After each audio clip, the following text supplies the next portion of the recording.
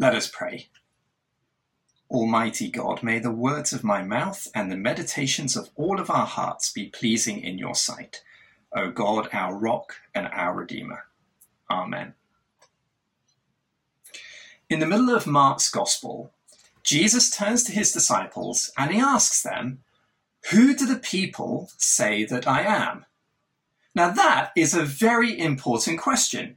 We must be clear on who Jesus is. But as we find out when we read that passage, the people can be wrong or at least mistaken about Jesus. Some say that he is Elijah, and some say that he is one of the prophets. In other words, our opinion about Jesus, or indeed any other person's opinion about Jesus, isn't actually that important. It doesn't tell us who Jesus is necessarily. But that's different with God. God tells us who Jesus is. God tells us what he has come to do. And his opinion, his verdict on Jesus is supremely important. And that's what we're going to be looking at in the next 3 weeks. Because at the baptism of Christ, at the very beginning of Jesus' ministry, the heavens open and God himself declares that this is my Son, my beloved, in whom I am well pleased. That is what God has to say about Jesus. That is who God says Jesus is. That he is his Son, the one he loves, and the one in whom he is well pleased. Now I've got to pause just for a moment because as you read your version of the Bible, as you read the ESV, you'll notice that it doesn't quite say what I just said. So if I take from Mark chapter 1, verse 11, what we read is this. A voice came from heaven, "You are my beloved Son, with you I am well pleased." So you might be a bit confused. Why are we splitting it up? And why are we saying that Jesus is God's Son and his beloved, and not just his beloved Son? Well, to answer that, we need to think a little bit about how adjectives work in the original language. We need to think a little bit about Greek. This is quite a simple point, but it is important. When we use adjectives in English, right, you could describe a ball as being a red ball, right? So the ball is the noun, and the adjective red is the thing that comes before it, right? So the red ball. But in Greek, you could describe the same ball using a different construction, right? You could say the red ball, or alternatively, you could put it this way, the ball, the red, right? So you could say the ball, the red, and that would mean the same thing as the red ball, right? Just a different way of putting it. And so what you have in chapter 1, verse 11, and it's the same with Matthew and it's the same with Luke, is that when God says, "You are my beloved Son," the construction actually reads, the Son, the beloved. And so what we're saying here is actually what God is saying is he's saying 3 distinct things, or he's saying 2 distinct things there, that Jesus is his Son and he is also the beloved. And these things are distinguished because they tell us slightly different things about Jesus and they pull on different threads from the Old Testament. And so that's what we're going to be looking at, what it means for Jesus to be the Son, for Jesus to be the beloved, and for Jesus to be the one in whom the Father is well pleased. Right? And so today, specifically, what we're going to look at is that Jesus is God's Son. And to do that, to look at what it means to be God's Son, we're going to look at 3 different things.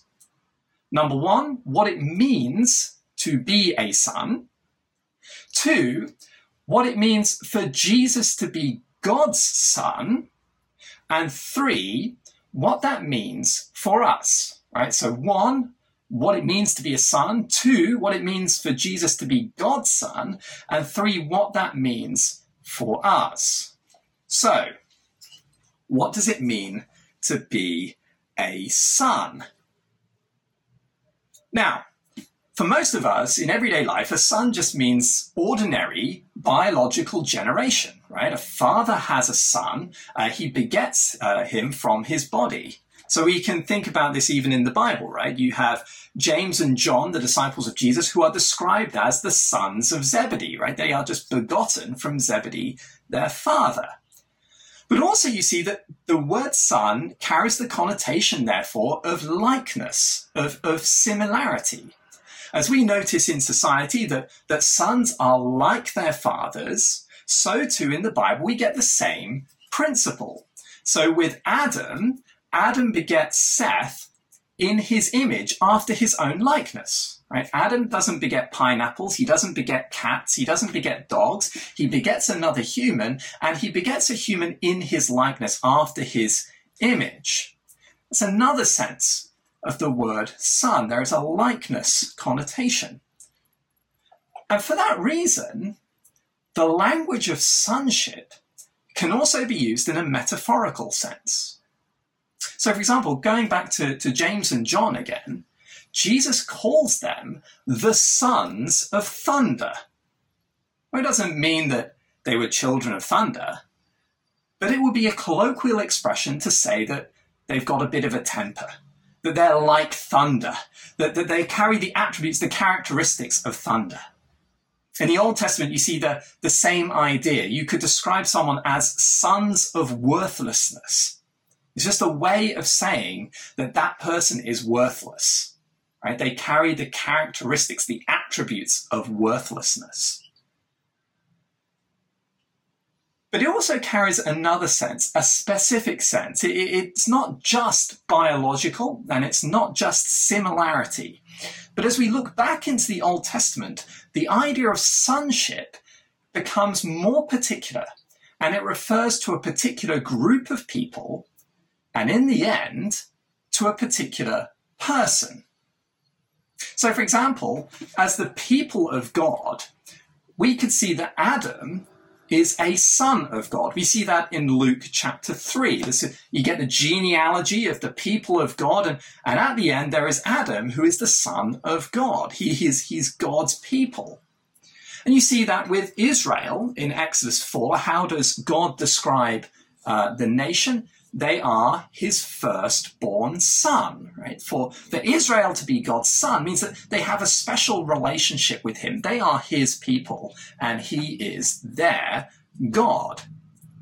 But as we push forward into the rest of the Old Testament, it doesn't just refer to all of God's people as a whole, or even God's people within that whole individually, but it begins to refer to a particular person, to one person especially, and that is God's king. Now, as we read in our Old Testament passage in 2 Samuel 7, this is what we found. As God spoke to David and told him about his dynasty, we read this. So unlike Saul, whose dynasty came to an end, who didn't have sons to sit on his throne, God says to David in 2 Samuel 7, verse 12, "When your days are fulfilled and you lie down with your fathers, I will raise up your offspring after you. I will raise up your sons, who shall come from your body, and I will establish his kingdom. This son shall build a house for my name, and I will establish the throne of his kingdom forever. I will be to him a father, and he shall be to me a son."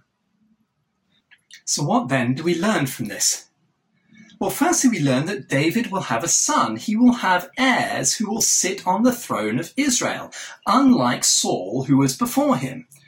But much more importantly, we learn that David's sons will also be treated by God as though they are his sons.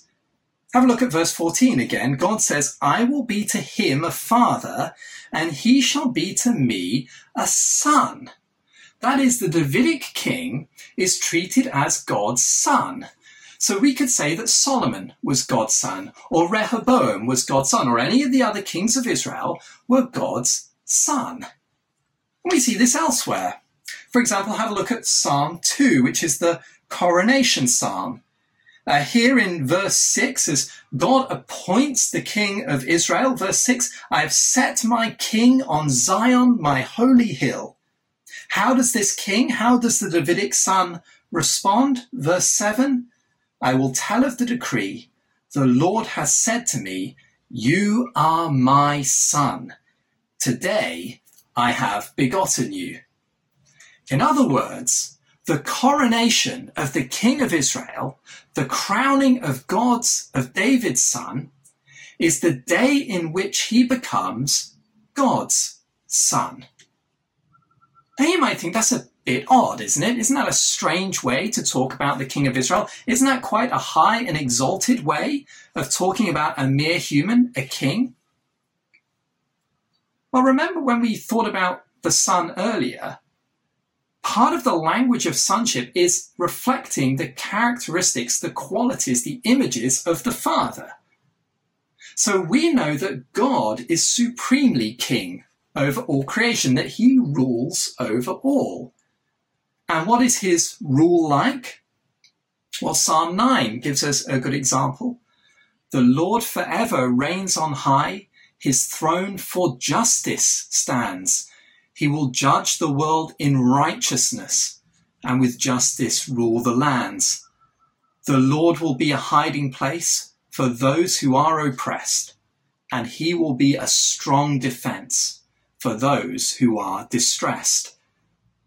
You see, God's rule is almost unlike any other rule that we see.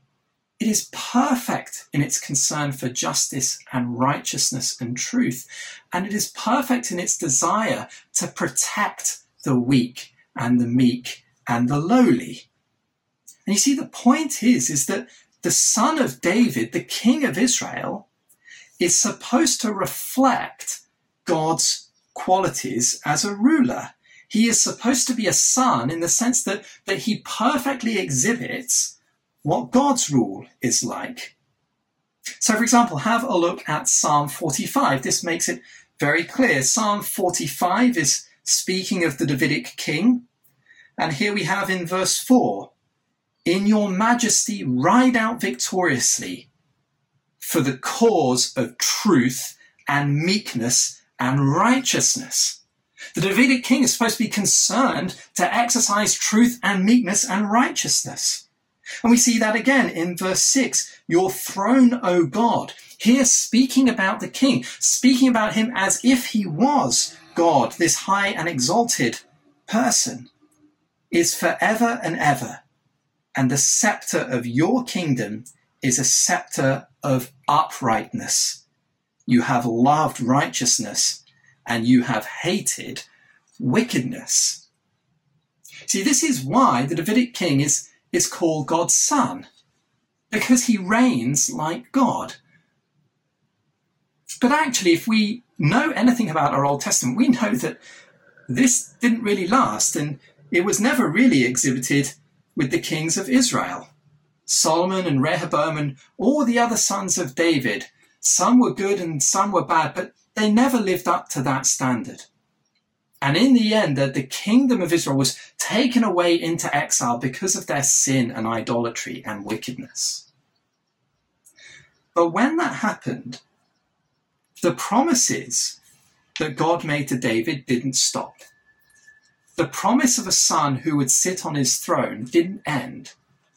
And in fact, that promise became heightened and intensified, and it became focused upon one particular son, a unique son. And we begin to see that this unique son would not just be like God, but we get increasing hints that he himself would be God. Have a look at Isaiah 9, that famous passage which we read every Christmas. Here the context is the exile, the people who walked in darkness and those who dwelt in a land of deep darkness. On them has the light shone. And what is that light? Verse 6, for to us a child is born, to us a son is given, and the government shall be upon his shoulder, and his name shall be called Wonderful Counselor, Mighty God, Everlasting Father, Prince of Peace. of the increase of his government and of peace there will be no end, and on the throne of David and over his kingdom to establish it and uphold it with justice and with righteousness from this time forth and forevermore. And of course, what we see in the New Testament is that Jesus is this Son. At the beginning of Romans, Paul points out that Jesus is, according to the flesh, the Son of David. And as Jesus enters into Jerusalem, it is Hosanna to the Son of David. As the blind man outside Jericho says, "Have mercy upon me, Son of David." It's pointing to this Son of David, the true King of Israel who would come. But this Son of David, this Son of God, is not just the King of Israel, but Jesus is also the divine Son, the one who is eternally by nature God's Son. And so all of those kings of Israel who were supposed to reflect God in his rule were patterned supremely upon the eternal Son of God. And in the fullness of time, those kings find their fulfillment in the Son of God as he comes and is born into this world and is born as the King of Israel.